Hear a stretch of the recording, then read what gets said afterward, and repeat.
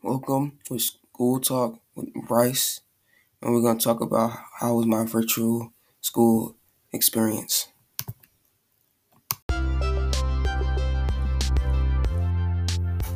What's up, everybody? Welcome to Bryce's podcast.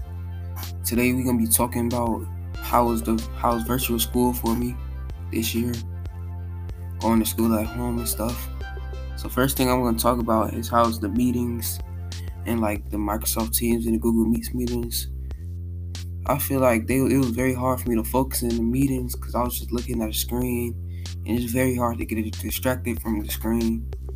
And at any point that you want, you could leave the meetings if you want. So it's very hard for me to stay focused and look at the screen and learn the stuff about what the teachers is teaching me. The next thing I'm talking about is the schoolwork. I feel like it was hard for me to do a lot of the schoolwork because I couldn't pay attention in the meetings to know what I need to know to do the work. So it was very hard for me to do a lot of the work. Yeah. And next I'm going to talk about the schedule. I feel like the schedule, it was pretty good how they gave us a break in between on Wednesday, and it was I just liked the schedule. It was a pretty good schedule.